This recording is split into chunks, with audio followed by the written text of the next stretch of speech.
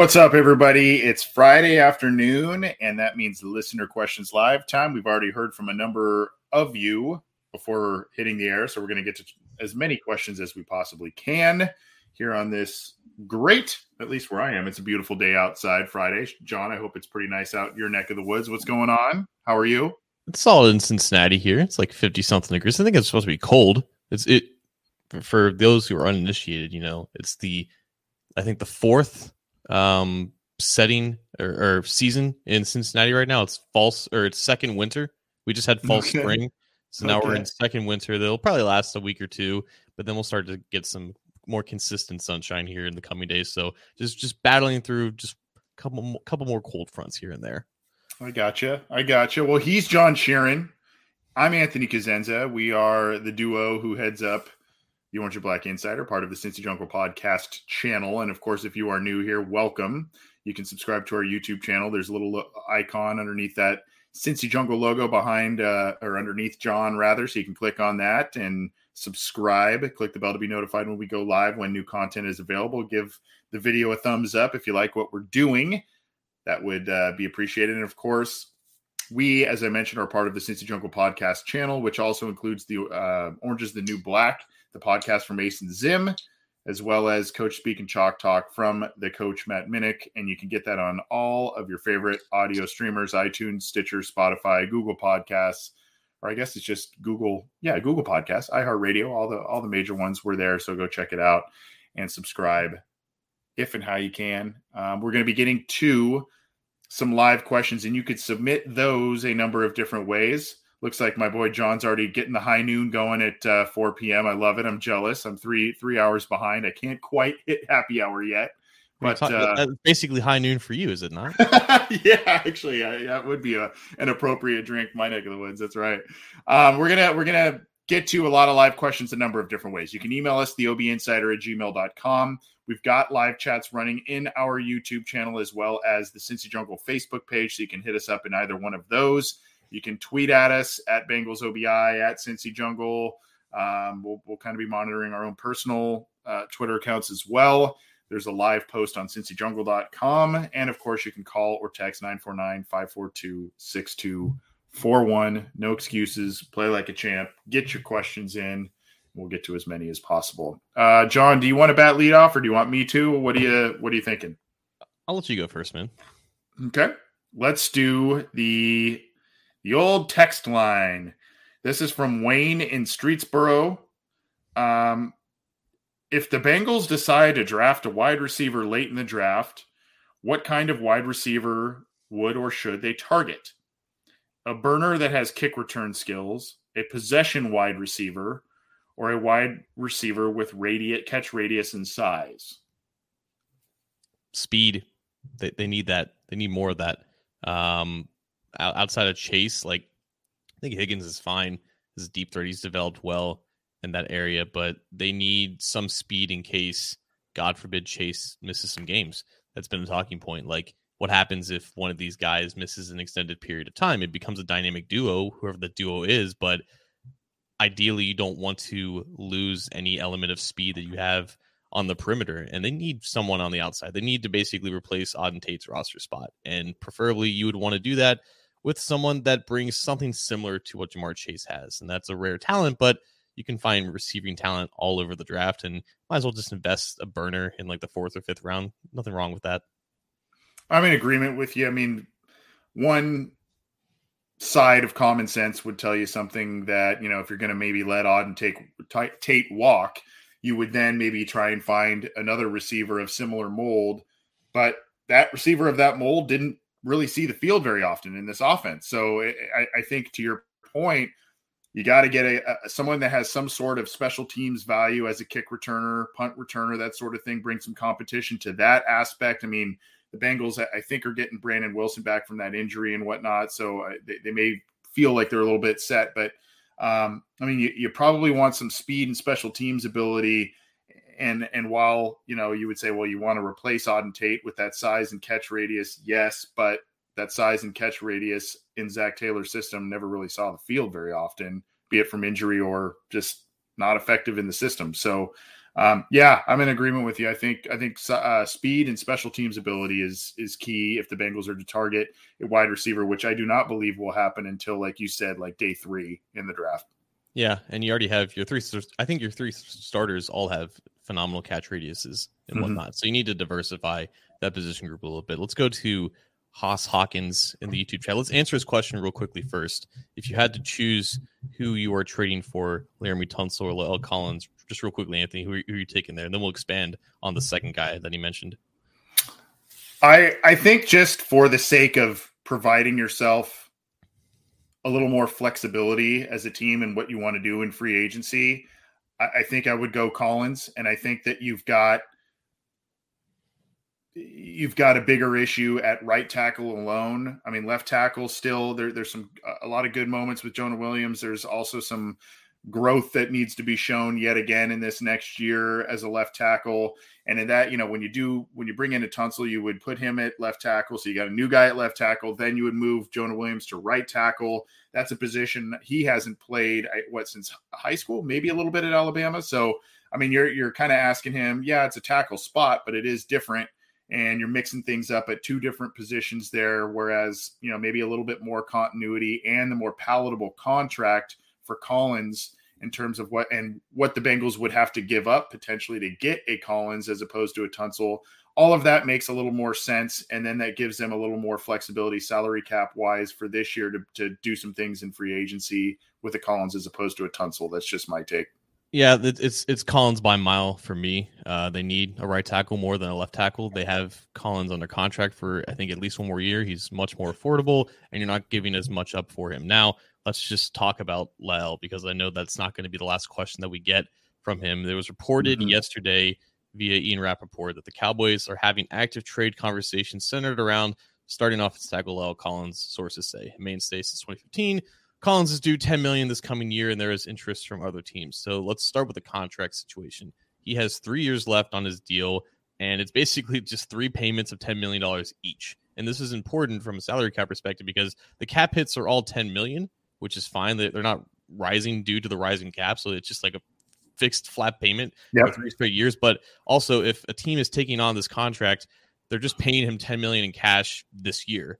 And if you compare that to, say, an offensive lineman that you sign in free agency this year at that same $10 million AAV, your cash in year one is going to be much higher than $10 million to pay that salary in year one. You got the signing bonus, you got a roster bonus probably in there somewhere. So not only is La'el Collins cheap from a salary cap perspective, he's cheap from a pure cash perspective, and he gives you further flexibility to add other pieces in free agency as well, just signing unrestricted free agents. So the idea of trading for La'el Collins, it just makes it makes too much sense. And if you want to feel good, Bengals fans, about this trade, I'm not saying it's going to happen, but I'm saying every time the Bengals do make some type of a move at offensive tackle, it's like the most obvious move that they could make. I remember when Cordy Glenn was on the trade blog, everyone's saying the Bengals should absolutely do this, and then they ended up doing so. When Riley Reif was cut, they're like, oh, Riley Reif is by far the best tackle for the Bengals to sign last year. They should absolutely sign him, and then they did. It just seems like the logic is just too undeniable with this move, and the fact that it won't cost that much, not only in draft capital,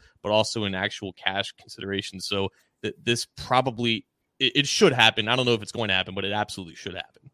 It should. I think there's some reports about out there. I'm not going to really cite the source because I don't know how reliable some of the sources are out there that are reporting this kind of stuff.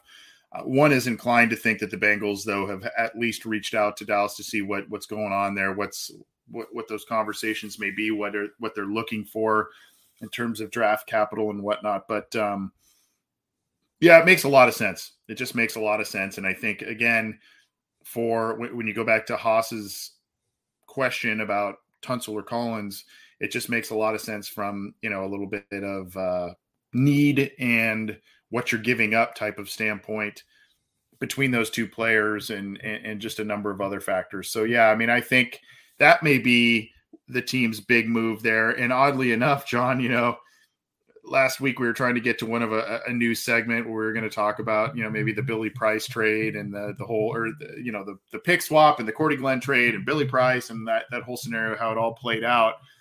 And we were kind of talking about, oh, maybe this is a Tunsil thing. And now a couple days later, it's more like, well, maybe that's more akin to what's happening here with La'el Collins and what the Bengals may do. It's just kind of funny how that played out.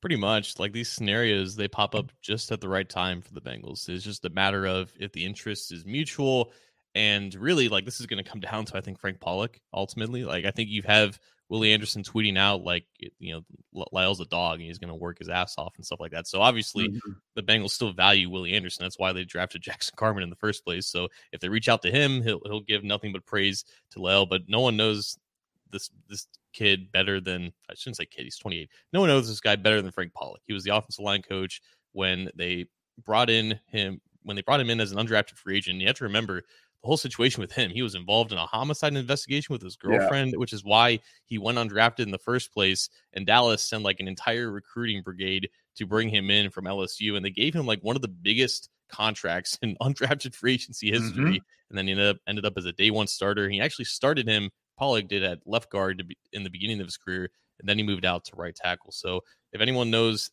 him better from just how he's developed into the league at this point, it's Frank Pollock. And if he wants him, then I'm sure that they're going to continue to have discussions about bringing him in. Yeah, that was one of the most notable players in recent history. I mean, it's kind of like the Burfict thing, that a guy that had kind of first round chatter and whatnot, and then all of a sudden, for not a murder investigation, but for various reasons, fell to undrafted and then got a big undrafted contract. Bengals to land there, and then the same thing in some ways happened to Collins. And like, I wanted to ask you this on the Collins thing, because that's kind of the topic of the day or the topic of the week right now.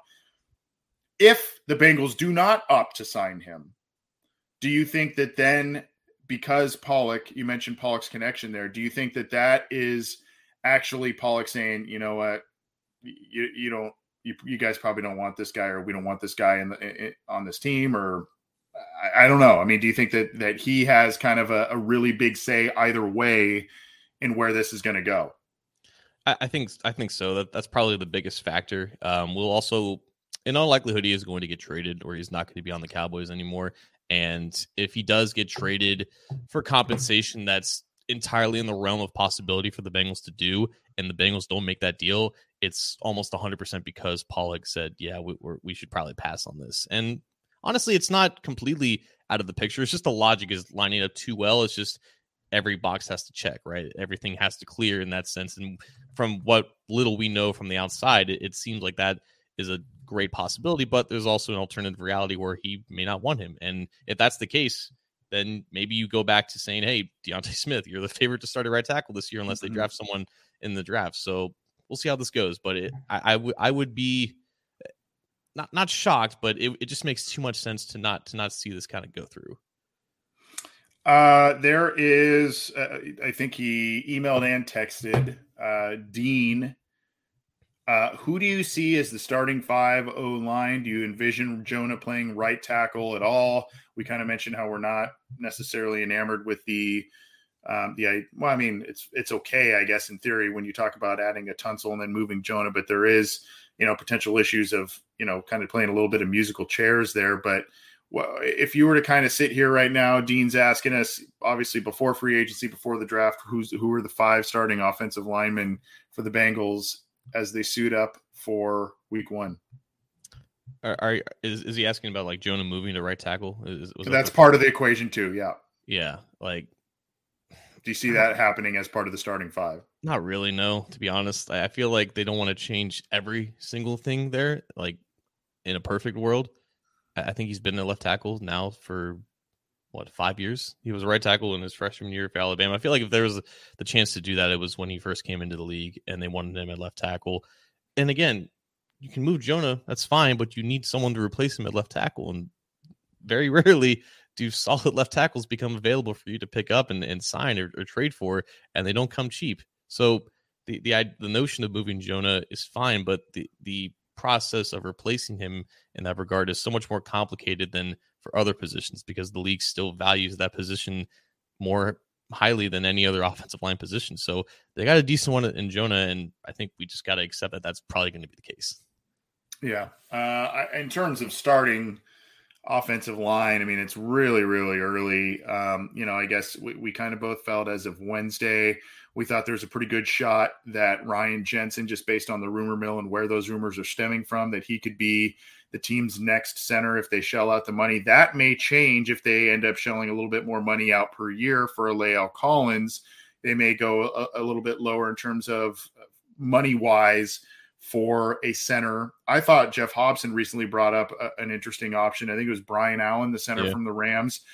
We haven't really talked much about him. We talked about Bozeman because there's some rumors linking the Bengals to him. And then, of course, you've got Jensen. But the whole Rams connection, Rams system, McVay / Zach Taylor, and how Brian Allen potentially fits into that, maybe a more affordable option, particularly if the Bengals go a little bit heavier salary-wise, salary cap-wise at right tackle with a trade for La'el Collins. Oh, dude, I could so see them not only signing Brian Allen, but signing him to a deal much larger than people are expecting. So what happened today, Jason Kelce announced he's returning to the Philadelphia Eagles on a one-year deal. He's signing 1 year, $14 million. That's technically the highest average annual value for any center in the league. There's been reports that Ryan Jensen's going to get $15 million.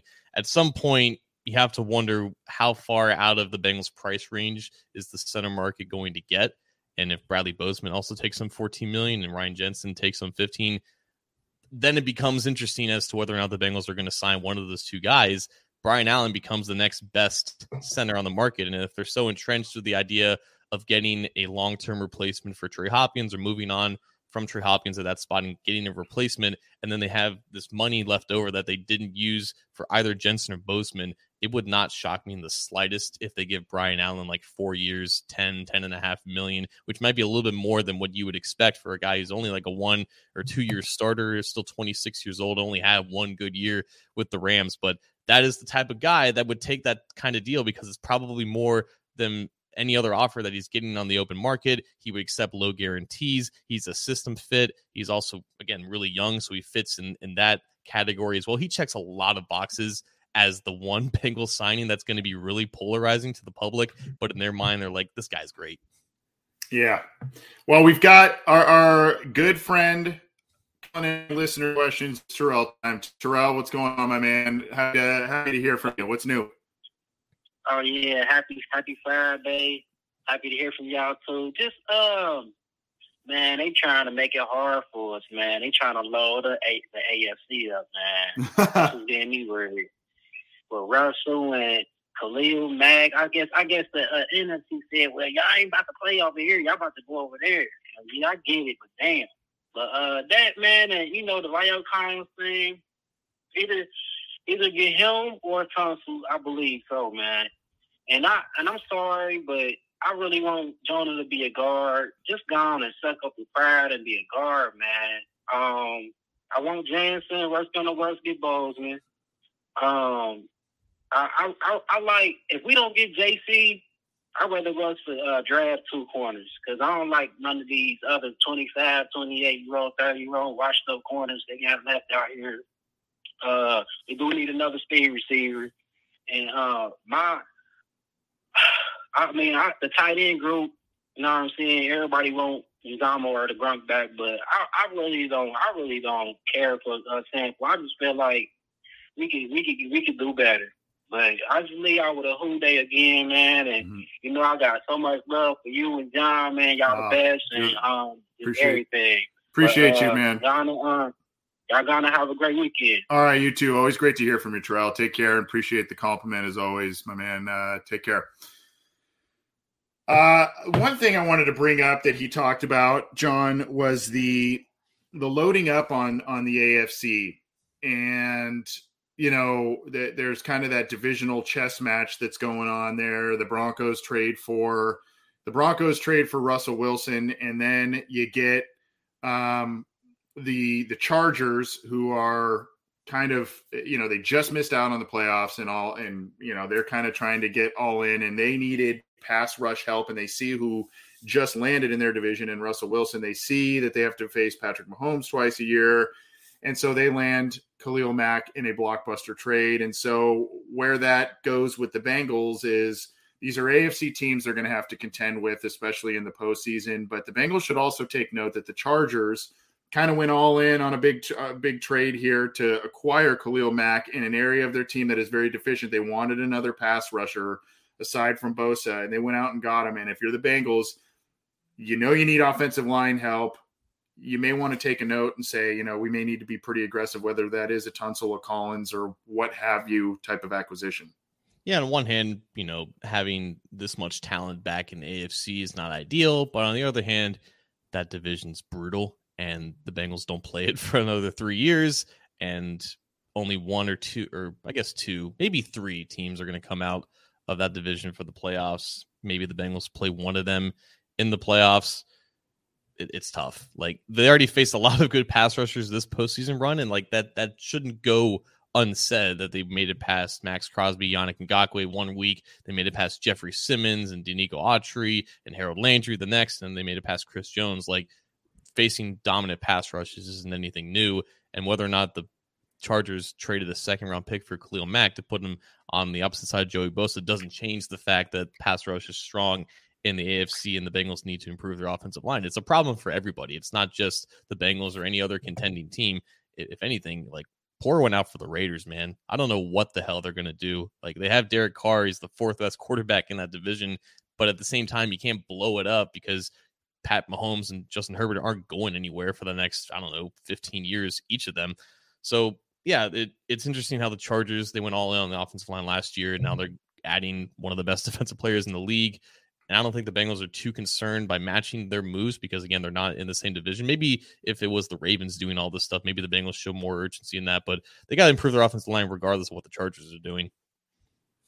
They do. That they do. And, I'm not necessarily saying that the Chargers are the ones forcing their hands per se on a move, but it's just kind of one of those things that you're seeing these teams that are close or, made a good run as of late, and they're making moves. They're making moves. Another day is here, and you're ready for it. What to wear? Check. Breakfast, lunch, and dinner? Check. Planning for what's next and how to save for it? That's where Bank of America can help. For your financial to-dos, Bank of America has experts ready to help get you closer to your goals. Get started at one of our local financial centers or 24/7 in our mobile banking app. Find a location near you at bankofamerica.com/talktous. What would you like the power to do? Mobile banking requires downloading the app and is only available for select devices. Message and data rates may apply. Bank of America NA, member FDIC. So we have a little bit of surprise, John. We weren't sure if a special guest was going to join us or not. We've got him with us. The incomparable Willie Lutz. What's going on, buddy? Dude, not a whole lot. Just got home from a busy week of work. My cat's beating the hell out of some toys over here, but other than that, the mountains are blue and there you good, go. I guess. Yeah. My gosh, I'm just so jealous. You guys are both having a nice cocktail, and it's just a little too early for me to get there yet on my neck of the woods. But I'm jealous. Good to have you with us, Willie. It's sorry it's been way too long since we've made this happen, but glad you were able to make some time and hang out with us, answer some questions and whatnot. For those who do not know, I don't know how you wouldn't, because he's got a pretty dang big Twitter following. Willie is Bengals content creator. He's a host on the Same Old Stripes podcast and does all kinds of different stuff covering the Bengals, and is one of my favorite Twitter follows and an all around damn good guy. So Willie, good to have you on the show, man. Yeah, it's nice to be here. And just for all the people out there, thank you for that nice introduction, by the way. You don't always get a nice big introduction from people, but there is a popular conception out there that I am a journalist, and I just like to clear the air. I am not a journalist. If you think anything I write is journalism, I am sorry. I am full of it all the time. So I work in marketing. So yeah, I probably do use some hyperbole and make things sound a lot like a bigger deal than they really are. But hey, if you're looking for journalism, get it from John. And I mean, you guys both know what you're doing. So don't take it from me. Take it from people that know what they're talking about. And also, well, I've been waiting so long that I cut off all my hair before I came on. So I guess that was the magic trick. I was gonna say, man, where's the the flowing locks? When did that occur?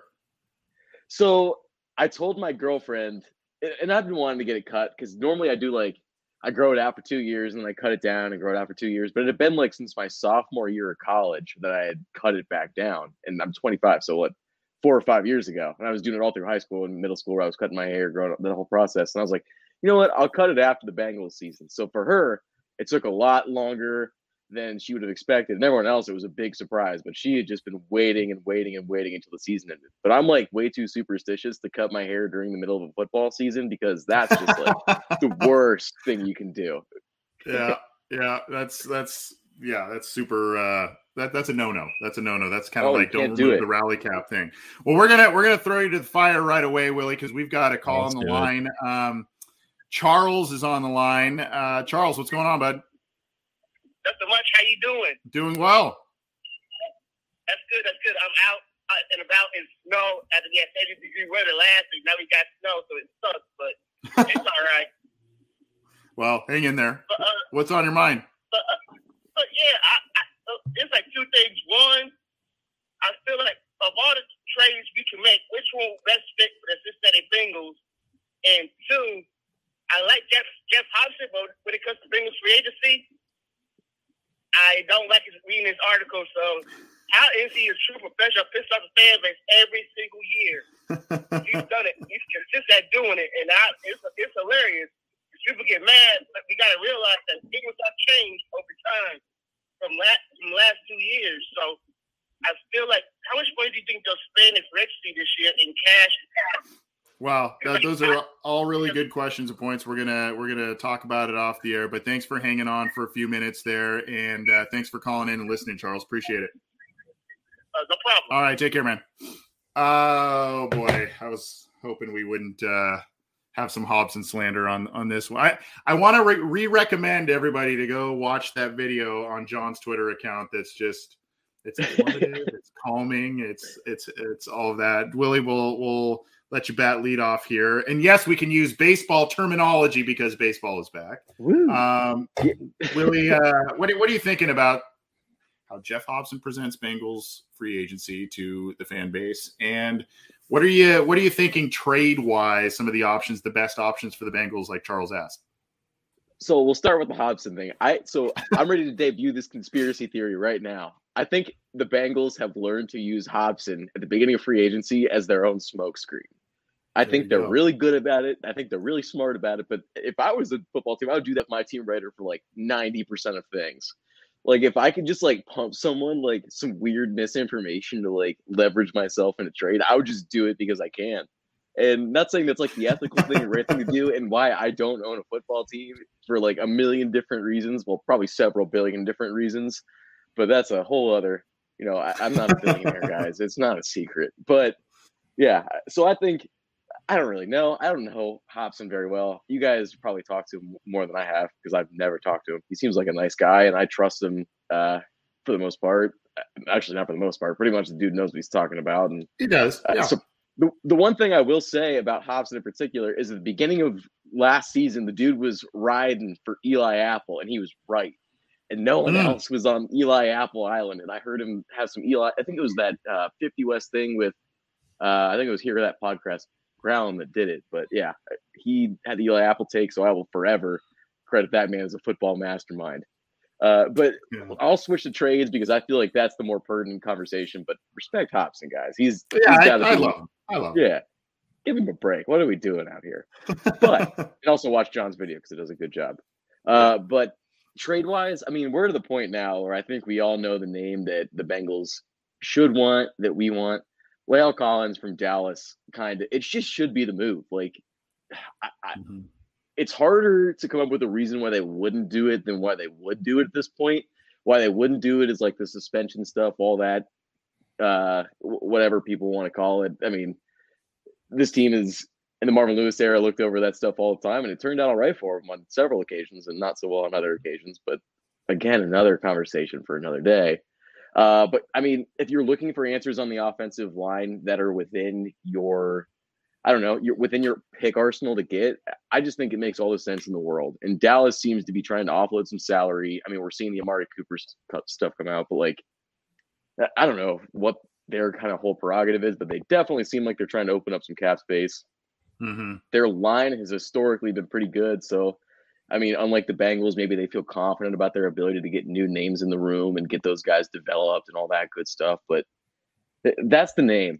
And I could sit here and I was very much on the Laremy Tunsil thing at the beginning. that doesn't really make sense. Like, it's fun to talk about, but it doesn't actually make sense. What's the other big trade person that everyone's talking about? I can't remember the other big piece that people have been saying. What You position? guys know what I'm talking about? I mean, Fletcher Cox came out today, but I cannot remember for the life of me if it's another lineman. But that's neither here nor there. Those are the two big names that everyone's been talking about, Tunsil and Collins. But Collins just makes all the sense in the world compared to, I mean, $10 million a year. I think he's got 3 years left on the deal or something. Someone said. I honestly didn't even look it over the cap or spell track or anything, so I can't speak to the exact details. Right. That's the name. That's the name for me. I think Willie brought up a good point, Anthony. Like, at this point, the Bengals have done a lot in the past, 3 years now under Zach Taylor, where they've brought in enough leaders in the locker room and they've established the culture that I think they want to. And that's not really going anywhere, especially with not a lot of players leaving. So now they have an opportunity to take, I guess you can call it a risk on Lyle because they don't know him personally. The only one who does is Frank. And there's been now 4 years since he's coached Lyle. So again, it all comes back to him and what he thinks is best and if he actually recommends that. But even if Lyle does have the baggage that he does, and that's why he's not going to cost the first rounder that a lot of fans think that he is, like they can afford to inject that in there because the base of their locker room and culture is good enough where it can absorb that and it's not going to be detrimental. It's not adding another question mark in a locker room full of question marks, if you will. John, you had mentioned the other day on our Wednesday show that what was the number you had put out in terms of cash commitments that the Bengals are gonna be spending this year? It looks, I think you said 80 million was kind of your number that you threw out there. 75-80. So yeah. So of that, Charles kind of also asked, and Willie, I want to get your thoughts on this too, but of that money, I mean, how much do you expect them to actually spend either in outside free agents, guys they brought in? Now, remember, in that 80, I assume that 80 also, if I remember correctly, you're talking about that includes the Trey Waynes contract off the books, correct? No, actually doesn't. It didn't include that stuff. Okay. So then we're looking at playing into that equation. We're looking at the Jesse Bates franchise tag number. We're, possibly re-signing a lot of their own guys and some other stuff. So what of that, I mean, how much realistically do you see them coming right up to that number? And how much of that may be doled out to outside free agents as opposed to inside free agents? It's going to be almost entirely outside free agents because the only way that it's not is if it's the draft. In the last 2 years, Ja'Marr Chase got like 20 million cash up front. Joe Burrow got something close to 30. Yep. The first round pick that they have, if they're going to stay at that pick, is going to be $7 million in cash. So it's 90% external free agents. The money is going to get spent. If you don't rock with Jeff Hobson, you don't rock with me. All right. The guy is a phenomenal human being. You wouldn't be saying this stuff if you actually talk to him in person. He knows what the salary cap is. He's not stupid. Okay. I think Willie's not terribly off base with this, but he's just saying what it currently is right now. They have $35 million in cap space. They typically don't spend to the cap. They have to allocate some to the draft. That's just what the current calculations are because every single year the team tells media members what the situation currently is before free agency begins. That's when this article gets dropped. He's not speculating based off of what might or probably will happen. He's only going off of what is happening. And he knows the Bengals have spent a lot of cash in the last 2 years. And based off of just their history in the last 10 years, and Andre Prada did a great job of going over this with us last year at this time, they're on track to spend at least $75 million in cash because they always spend the amount of cash as to what the unadjusted cap is. So if they're right now committed to $130 million in cash commitments, including both Trey Hopkins and Trey Waynes, they're going to spend about $210 in actual cash. That's a ton of new commitments, and they can only spend so much on internal guys because like CJ Uzomah, BJ Hill, like those are going to be their biggest internal free agents if they re-sign those guys. Everything else is going to external guys, and most of those guys are going to be offensive linemen. That's just is what it is. Yeah. I think you guys, first of all, I just got to make another little news. Did you guys see that Max Crosby just got absolutely paid? Oh, no, I didn't. I did not. Did that happen while we were on the air? Yeah, 13 minutes ago from Tom Pelissero, 4-year, 98.9. Oh, they're doing the full 98. That's kind of clever on their end. I would do that deal. I mean, I love Max Crosby. He's a stud, but Max Crosby's getting paid. So I'll go ahead and get back to Bengals free agency. I just had to drop that little news nugget in there because we're talking free agency in the house. But I mean, I've got this weird gut feeling that I think the outside money might be a little more disappointing than people expect, but that's how it is every year with this team, you know? Like, I mean, some people are out there dropping, you know, like they're not going to go get J.C. Jackson. They're just not.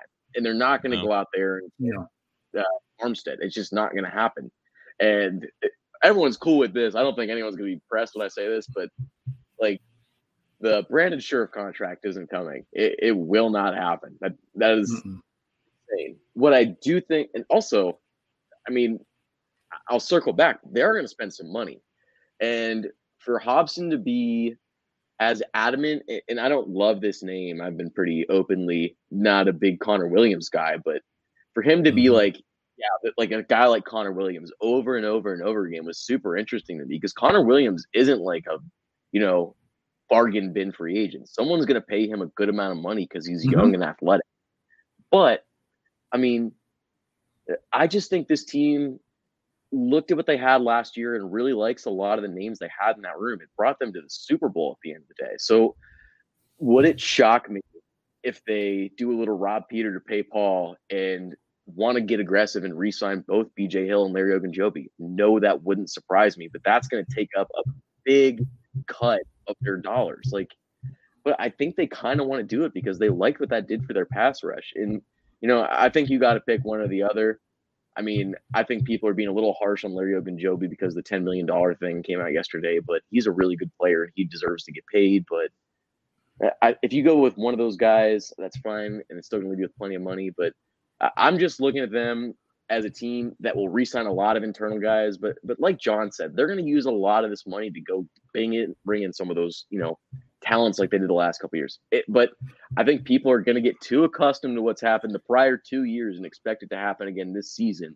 When this season, I mean, I think they like what they have, and they're finally starting to develop some pieces that they really like in this Zach Taylor regime. And that's not something you could really say the prior 2 seasons. Well, also with that, Willie, I think that this is an interesting debate because now they have a core of guys that got them to the Super Bowl and they want to establish some continuity with that. But at the same time, in the past 2 years, like they've done a great job of not only bringing in talent, but bringing in value, bringing in guys who have played their best football with the Bengals. And that's the exact case with both Ogunjobi and BJ Hill. Like BJ Hill was making less than $1 million on the rookie contract. Ogunjobi was making $6 million, providing pass rushing production. Like in order to keep that going, keep the talent tree expanding and being stable, like that type of outlook of going after free agents, that has to maintain. Like you don't want to overpay for guys based off of pass production. Their whole MO is getting guys peaking at the right time, and Trey Hendrickson's a great example too. So I think that is interesting with both of those guys. Like I think they have a price for both of them, and they don't want to overextend or pay as much as it takes possible to bring both of them back, because at the end of the day, they will spend money, but you're right. They're not going to go after the top guys. They want to get guys who they believe will bring in the most value in years to come. Yeah, well, I could have said it better myself. I'm seeing some news as well, I think, and I'm trying to confirm it. I'm seeing, not that this really has much to do with the Bengals, but it might if a team swings a trade for this player. It looks like Joshua Patterson had noted that Deshaun Watson was not charged with anything on Friday. I don't really want to get into the details of that thing because that's it's just a whole thing. But sounds like after everything was presented to a grand jury, he is not going to be indicted on any criminal charges at this point, at least. And scrolling through Twitter, it kind of looks like that. But that may bring a team like the Steelers to potentially trade for a player like that. You've got some other teams that might look at trading him, and we'll confirm if that is indeed the case with Deshaun Watson. But it looks like some news there. Yeah, it looks like it. Yeah. So he will not be with the Texans by. I mean, it seems like that's by Monday. Yeah. So I don't know if you guys had heard that or not, but it looks like that's the case. This Schefter tweet is kind of not sitting with me well. He says, quote, "This is why Deshaun Watson from the beginning welcomed a police investigation. He felt he knew that the truth would come out. Today, grand jury did not charge him on any of the criminal complaints." Like, we already know that Schefter is just basically taking what agents and owners say verbatim as like I don't know, like that doesn't he's just carrying water at that point to me. Yeah, that's a Mr. Editor tweet right there. Yeah. Right. Right. Yeah. So anyway, that's something to, I guess, monitor with so many other quarterback situations going on around the league, and something that we've kind of got in the news of all these other contracts and stuff. That was kind of waiting at the end of the week here. So, John, I think I picked the last one. You want to go next, or Willie? If you see one up there on the live chats, if you're able to access that, we'll grab one of those. Yeah, let's see here. Let's go back a little bit because we've been talking for a little bit. Come on, guys. Where are your questions at? It's just a lot of discussions. Here's one. Brian in Iowa. What position do you guys predict the Bengals will draft in round 1? At this point, obviously, you would say, well, offensive line, but I don't know that I really see that, because I think the Bengals are going to do a lot of different things in free agency. I think you're going to maybe see a dark horse kind of position that. I think cornerback is in the mix if they don't end up paying a corner in free agency, which I don't think is going to happen. And there seems to be a number of high quality corners in this draft, and the Bengals love those first round corners. They are not shy from drafting them. So I think corner is definitely one to be in the mix, and or interior defensive line if they don't get what they want out of BJ Hill and or Larry Ogunjobi. I don't know what you guys think. Oh, it's so hard for me to. I'm having a hard time figuring out this draft, because it truly is like the first time in a long time when I could say the Bengals can, well, not in a long time. I mean, we're talking like 5 years, but they can go best player available. And that's the tricky part, because like, would they benefit if they, drafted Zion Johnson? Maybe, but I mean, you're in a spot now where you can take whatever lottery ticket you think is the one that's going to bring home the most dough. You can pick your lucky number. And a lot of the time in recent history, this team's lucky number has been a first-round cornerback. I mean, Dre Kirkpatrick gave this team a lot of starts. Darqueze Dennard gave this team a lot of starts. William Jackson gave this team a lot of starts. Not all names the Bengals fans are going to love, I'm well aware, but it would surprise me 0% to see this team go back to the cornerback well in round 1. Yeah, that's probably, I think it's either corner or defensive tackle, honestly. Free agency is going to play a big part of it for sure, but I think you're going to see enough investment on offensive line where even like the value for offensive linemen might not be there. And again, this is 31 picks into the draft, and we have no idea how that's going to go. like typically there's like 6 or 7 offensive linemen off the board at that point, but you look at just the roster and where they need the most help. We don't know what they're going to do at cornerback. We don't know how much depth they're not going to have at defensive tackle. I think Malik Wright said that it's trending towards a defensive player being picked at that spot. They haven't picked a defensive player since William Jackson 7 years ago or 6 years ago at this point. Wow. It's always a safe bet with cornerback, but it wouldn't surprise me if they try to get a long-term replacement at 3 technique for sure. Yeah. I snaked it. Yeah. No, just go ahead. Devontae Wyatt of Georgia. If Wyatt's there at 31, I'd be shocked if that's not the pick. But I don't know how their board falls. Yeah, I like him a lot as an option for the Bengals there at the back of round 1 for sure. If they're not going to go offensive line or corner, that's a guy that. And we also know the Bengals like those Georgia Bulldog players, especially on defense. Traditionally, they like to get those guys. John, I snaked your turn there last time. Did you see another one come up that you wanted to get to? Yeah, so we had one from William Newell about half an hour ago, and we'll have Willie take this as well, just to get his thoughts on maybe potential offensive lineman free agency. He's asking, do you see the Bengals signing any free agent offensive linemen that are above the Riley Reef level? Any top tier guys is what he's saying. And this could be including Lyle, but let's just say that they don't end up trading for Collins. They have that cap and cash available. Do you if you see them with any top tier guys, who's probably on your list of guys that you're expecting?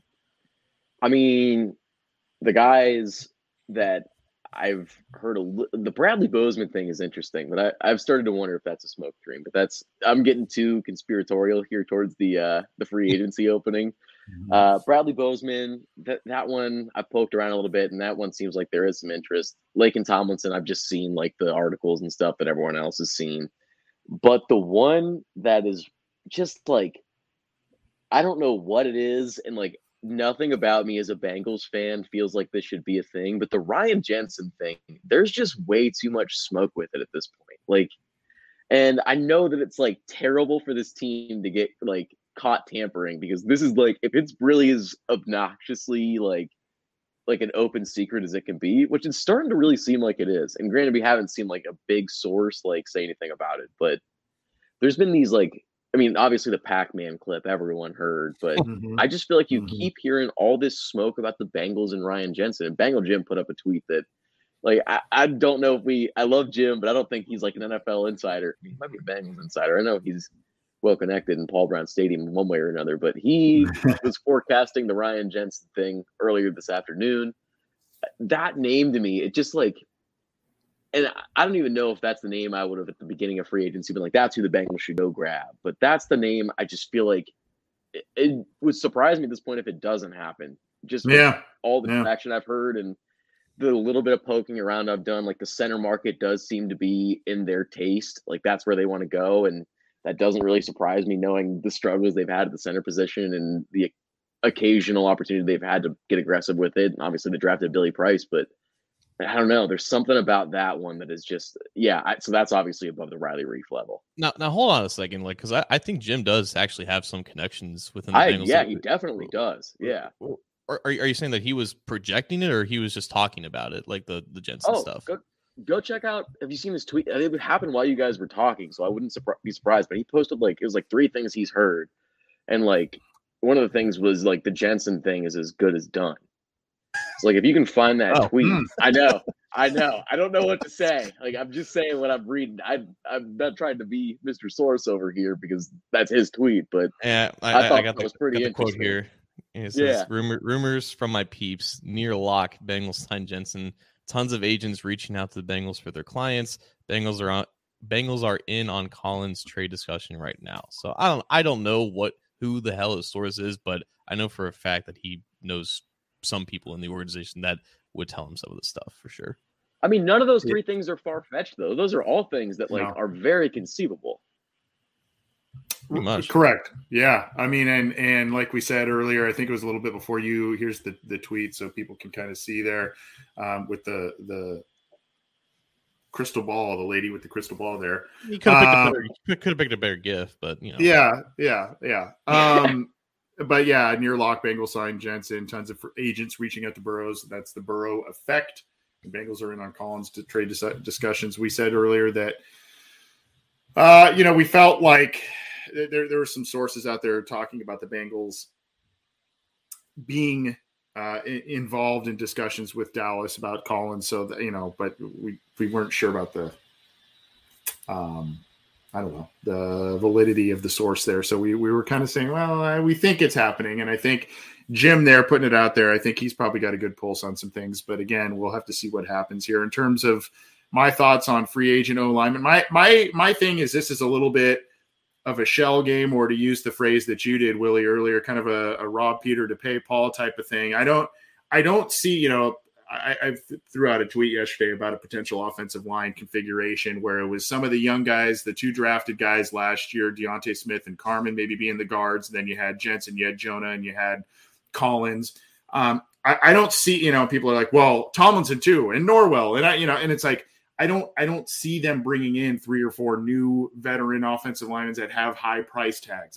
That's not the way they're going to do this thing. I could see one that has the big price tag and has a big name, maybe a Jensen, and then maybe a Collins as well. That would be big as well with that. But I could see more, again, if you go the Jensen route, that's expensive. To William's question here, I would say maybe it is a Reef level signing at tackle then at that point, whether that's a Morgan Moses, whether that's bringing back Riley Reef again, something like that, where it's kind of, you get the one big piece and then maybe you get kind of another veteran, a mid-tier guy, and then maybe a rental deal for a guy that's got some talent, but is, maybe only got a year or 2 left, and you save some money that way. I don't see,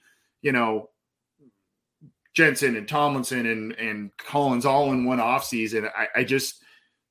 I know the Bengals have money to spend and cap space and all of that. I don't really see them going that far into diving into outside free agency and whatnot, even if the offensive line needs a lot of work. Yeah, I think Joshua Patterson, he had one of the first questions, and he was asking, like, do you think the Bengals can sign Ryan Jensen, trade for Collins, sign Laken Tomlinson, J.C. Jackson, re-sign B.J. Hill, C.J. Uzomah, and Quinn Spain with just cutting Trey Waynes and Trey Hopkins? Well, short answer is no.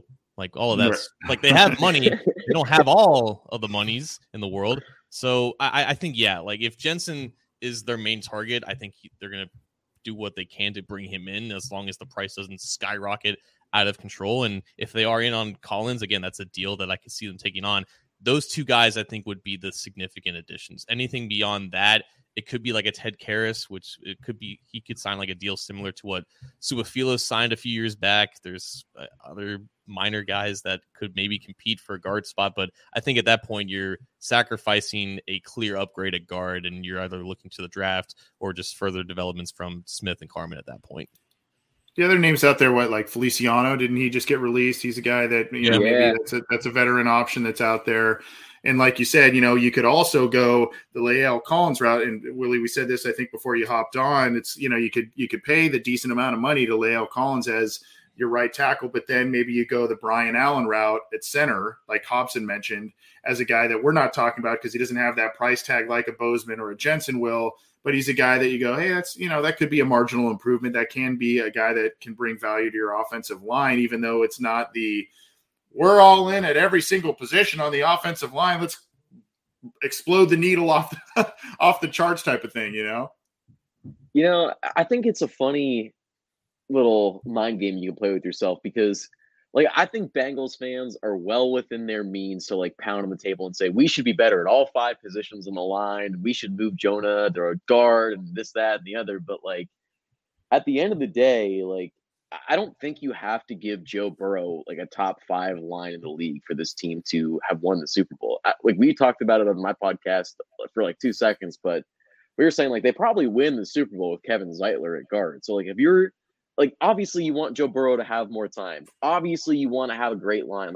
These things are yeah, they're givens. But at the end of the day, I'm telling you right now, if you 2 moves on the line, if you give me Jensen at center and you give me Collins at guard, and maybe even if you give me Allen at, center, and you give me one of those, a Karras at guard or whatever, I don't know. I'm getting all my positions mixed up now that I'm talking. I just realized that. But, what I'm talking about. If you just give me Collins and Jensen, and exactly what you said, you just put those 2 rookies at guard, or you bring back Quentin Spain and put him at guard, you can kind of sell me on that, and I'll get through it.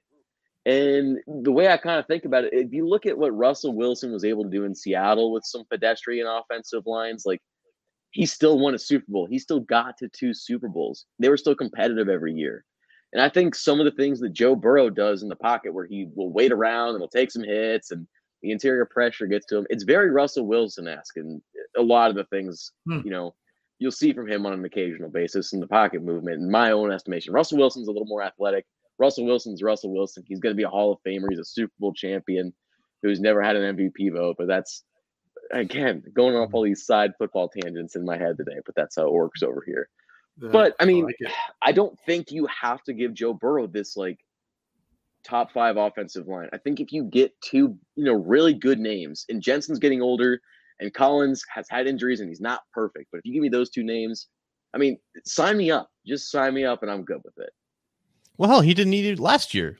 All he needed was someone better than Hakeem Adeniji.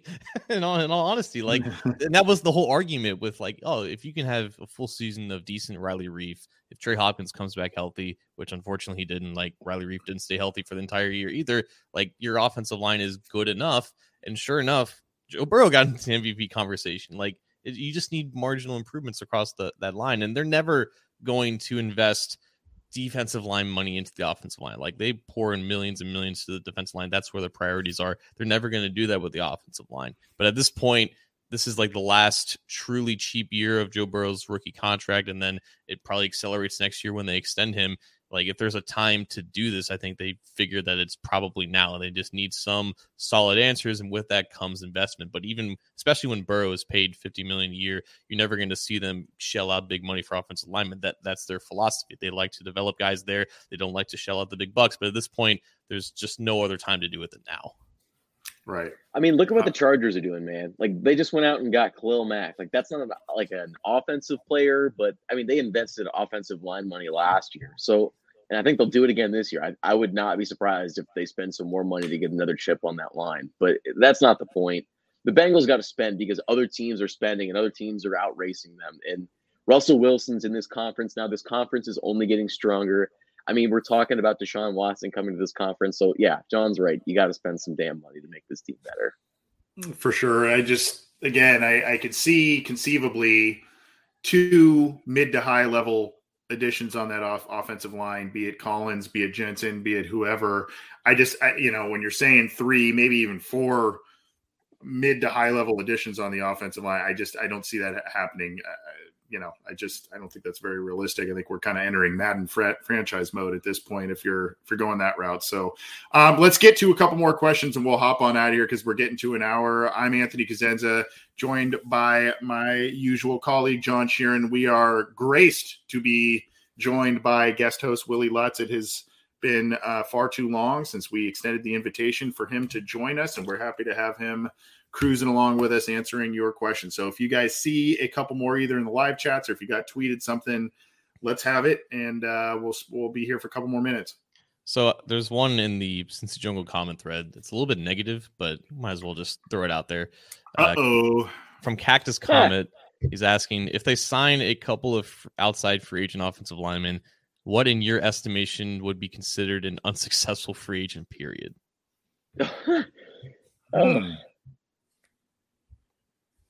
That's what if they sign a couple of outside free agent offensive linemen, what in your estimation would be considered an unsuccessful free agency period? Because quite honestly, if the Bengals get some depth pieces on defense that maybe aren't huge needle movers in terms of outside free agent names, but you get one high level offensive line starter and maybe another mid-level offensive line starter, whatever that may look like. To me, that's a pretty successful offseason because I think the focus here has to be get yourself some effective veteran offensive linemen, get some depth elsewhere. You already made the Super Bowl last year with this roster largely in place. You got to figure out interior defensive line, maybe some cornerback stuff. But I mean, if you get some depth and/or maybe not some huge pieces on defense, but you get the 1 or 2 mid to high pieces on the offensive line, that's a successful free agency period in my estimation. What would make it unsuccessful if they do get 2 free agent offensive linemen is if those are just kind of marginal veteran journeymen, not really going to vie for a starting job, or maybe they're in the mix, but they're not the guy at certain spots. They're kind of, we brought him in for competition and they've started here and there and this and that. That to me, if they sign free agent offensive linemen, an unsuccessful free agency with offensive linemen being signed would be you sign kind of fringe starter guys and not guys that'll really, really impact your offensive line in a big way. Willie, what about you? It's kind of the same thing. I'll take a little bit of a different approach. I think they're kind of doing themselves a disservice if they don't get some of those guys to – man, it's even hard to say because if you give me 2 starting linemen in free agency, it's really hard to deem free agency a failure, and that's kind of what the comment implies. But I guess I'll just say I would be a little disappointed if they don't get out or go out and get some, if there's truly all this interest in guys coming to the Bengals and these veterans that have experience and are good players that want to come to the Bengals to chase a ring. I just think it'd be a little disappointing if they don't do their due diligence and go get some of those guys. Now, I even feel weird saying that because really over the Zach Taylor era, they've done a really good job plucking these kind of no name or, lesser known players and getting good production out of them. I mean, look at a guy like Joe Bacci today who re-signed for another year. I mean, he only played a couple or handful of games because he tore his ACL in Denver. But I mean, when he was on the field, he made some nice tackles. Clay Johnston made some nice tackles. Eli Apple came in and played most of the season and played some solid football. The dude had the lowest passer rating in man coverage or something crazy like that. I mean, so maybe I'd be disappointed. The biggest disappointment I would see is if, let's say they can't get a deal with BJ Hill done. They can't get a deal with Larry Ogunjobi done, and they don't address the 3 technique in the free agency class. That would be the biggest disappointment I could see. Yeah, I just don't think that there is a scenario where they don't spend. It's just a matter of where that money is going.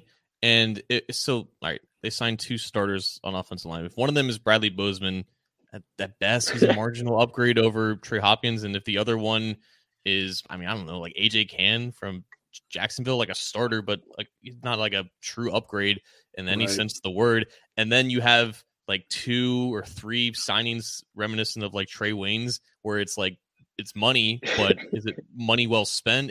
Are you going to get value out of that? So like cap wise, they could be in the same situation as they are in every year entering the draft with like 10 million under the cap. But is your roster that much better? Are you that comfortable entering the draft? And you might have holes filled with starters, but you're probably still looking to add depth or maybe potential upgrades in the draft at some of those positions that you address in free agency. So money is going to get spent, but I think Bengals fans are pretty good at identifying, like, are these signings wise at the time or are they not? And maybe only for Trey Hendrickson, where there are a lot of people on the wrong side of history with that, including myself. So yeah, I think the perception is going to be telling at some of these signings when they do happen. And if we don't deem them to be good players for the money, then I would consider that to be unsuccessful.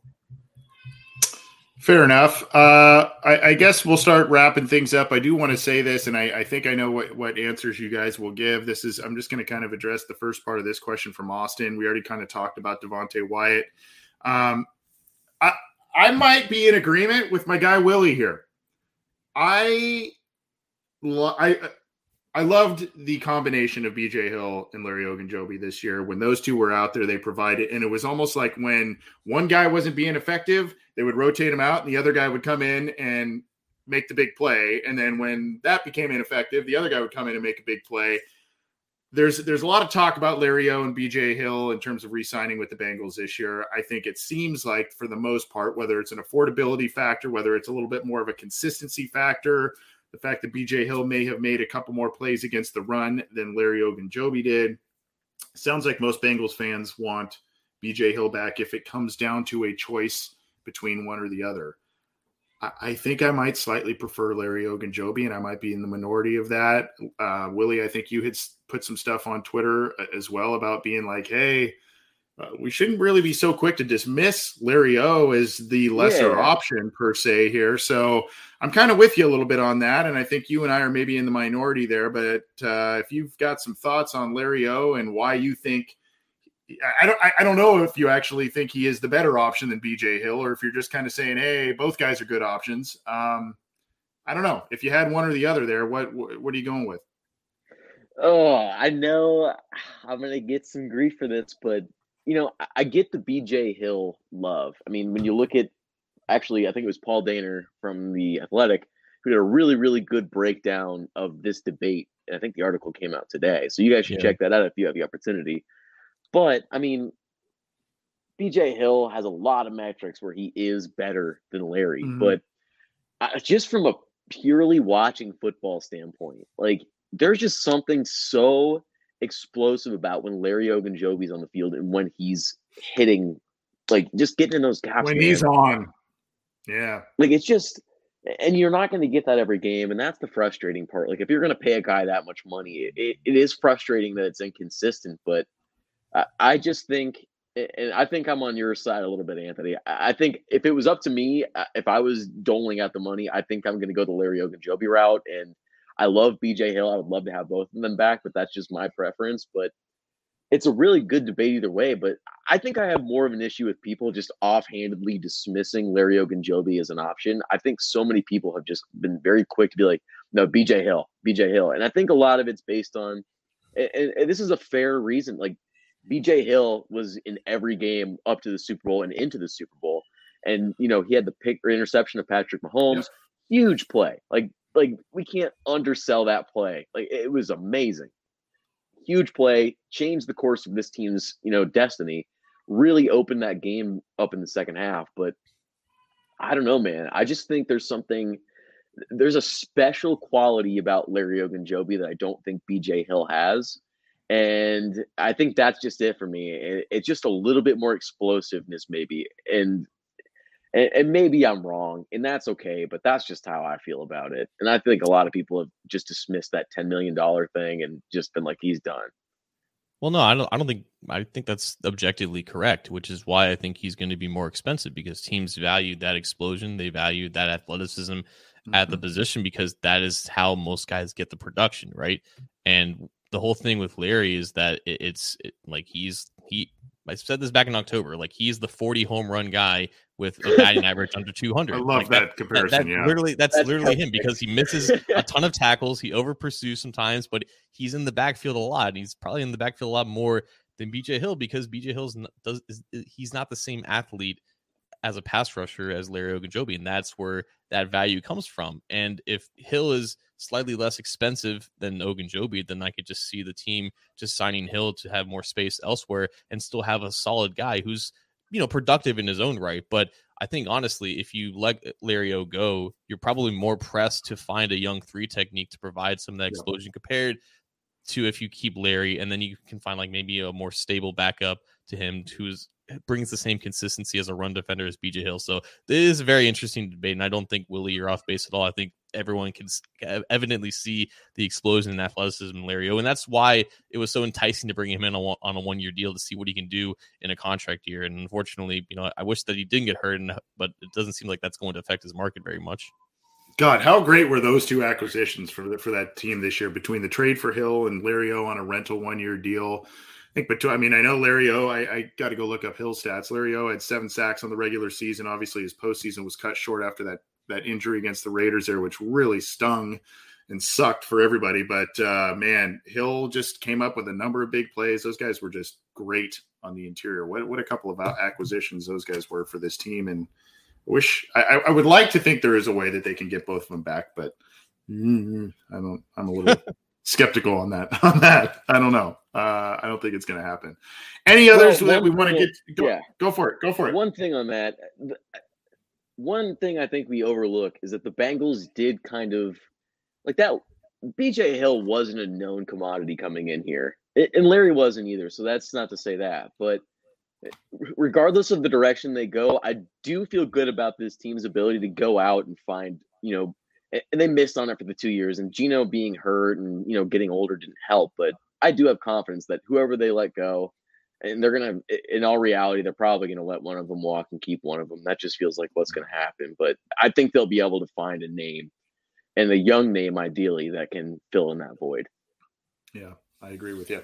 Any others to get to? We're over an hour here. Any others to get to before we hop on out of here? We got to a bunch, be it calls, texts, emails, live chats, all kinds of stuff. John, anything that's piquing your interest? Yeah, I don't see any new ones in the live chat, but there was also some news that broke. There's going to be a new duo doing Monday Night Football. It's going to be this combination of these 2 guys with interesting backgrounds, Joe Buck and Troy Aikman. I'd be interested to see how that combination works on ESPN. Really? Yeah. They're swapping over to ESPN, huh? Oh, they worked together before? They're not a brand new duo? Wait, is Sean Payton on Monday Night Football too? I don't know. But is he joining them? I'm excited. Yeah, it's going to be electric to see that duo together. I mean, 2 of the biggest names in broadcasting, one of baseball's finest, really. Yeah, we'll see if it works, man. We'll see if it works. It's a big risk. Yeah. What a gamble from ESPN. Yeah, that's big news. I didn't see that. Did that just come through? It did. So I guess the ManningCast has some competition now. Uh-oh. Well, we're going to get on out of here. Before we do, Willie, in case people are living under a rock and are not following you on Twitter and or checking out your material, be it your podcast stuff or anything else, where can people check out your stuff and get in touch with you and maybe debate you on some Larry O stuff on Twitter if they want to do that? Yeah, you can find me at Willie_Lutz. And okay, so let's do this real fast. It's spelled Willie. There's no Y. There's none of that. And then there's an underscore, and then there's an LUTZ. It's not an S. I don't know where that came from, but that's been a thing lately. And neither of those it's with the IE at the Willie and a Z on the Lutz. So respect it. No, but you guys can check out Same Old Stretch podcast. Quentin Spain was on our show earlier this week. Great conversation. That's awesome. He may have just been big chilling, but that's another thing for another day. Quentin Spain definitely loves to relax. Not a man who's afraid to kick back and just breathe in and breathe out. at all. Okay. So that's that's where you can find us on the Same Old Stripes podcast.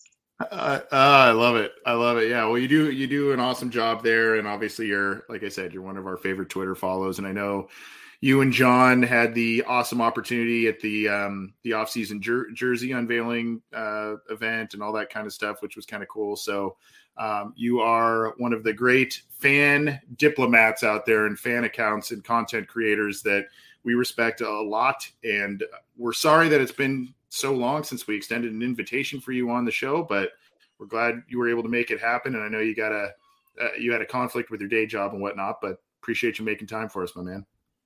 Oh man, anytime. I love talking to you guys. Always great to talk back and forth with you guys on Twitter. If you guys don't follow these guys, I'm sure you do. You have to because you're watching this, but make sure you do that. I mean, they're going to plug me. I got to plug them. So subscribe to this. No, Willie, I got too many followers. No, stop this. No, you're getting more followers, John. I don't care. You and your we're not having you back on until your hair's back to normal. I'm telling you that right now. Back to normal. What if this is normal? I guess I don't know you at all. Stimulation anyway. Yeah. All right.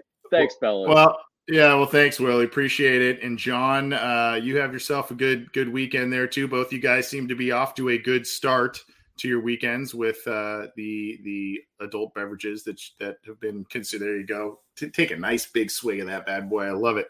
But have a good weekend, my man. This has been fun, and it was good getting Willie on. We weren't sure if he was going to join us or not, but that was a nice surprise. Yeah, man. Willie is also a musician. Is he? Yeah, he was in a traveling band for I think a year or something. Lived out of a van. He's a great dude. He's got a great story, and definitely check him out on Twitter as well. So yeah, have a good weekend, Anthony. Awesome, you too, man. And thank you everybody who submitted questions. This has been the Orange and Black Insider Bengals podcast listener questions live episode. If we did not get to your question, we apologize, but continue to shoot those over to us for future episodes. And we're going to continue bringing you all kinds of content, whether it's breaking news on the free agency front, whether it's our standard Wednesday show, our listener questions live, all that stuff. We're going to bring you all kinds of different stuff going forward on this show, as are the other guys, Ace Zim and Coach Matt Minnick on the Cincy Jungle podcast channel. So get that where you can, how you like to listen to it. We appreciate the support. Take care. Have a good weekend.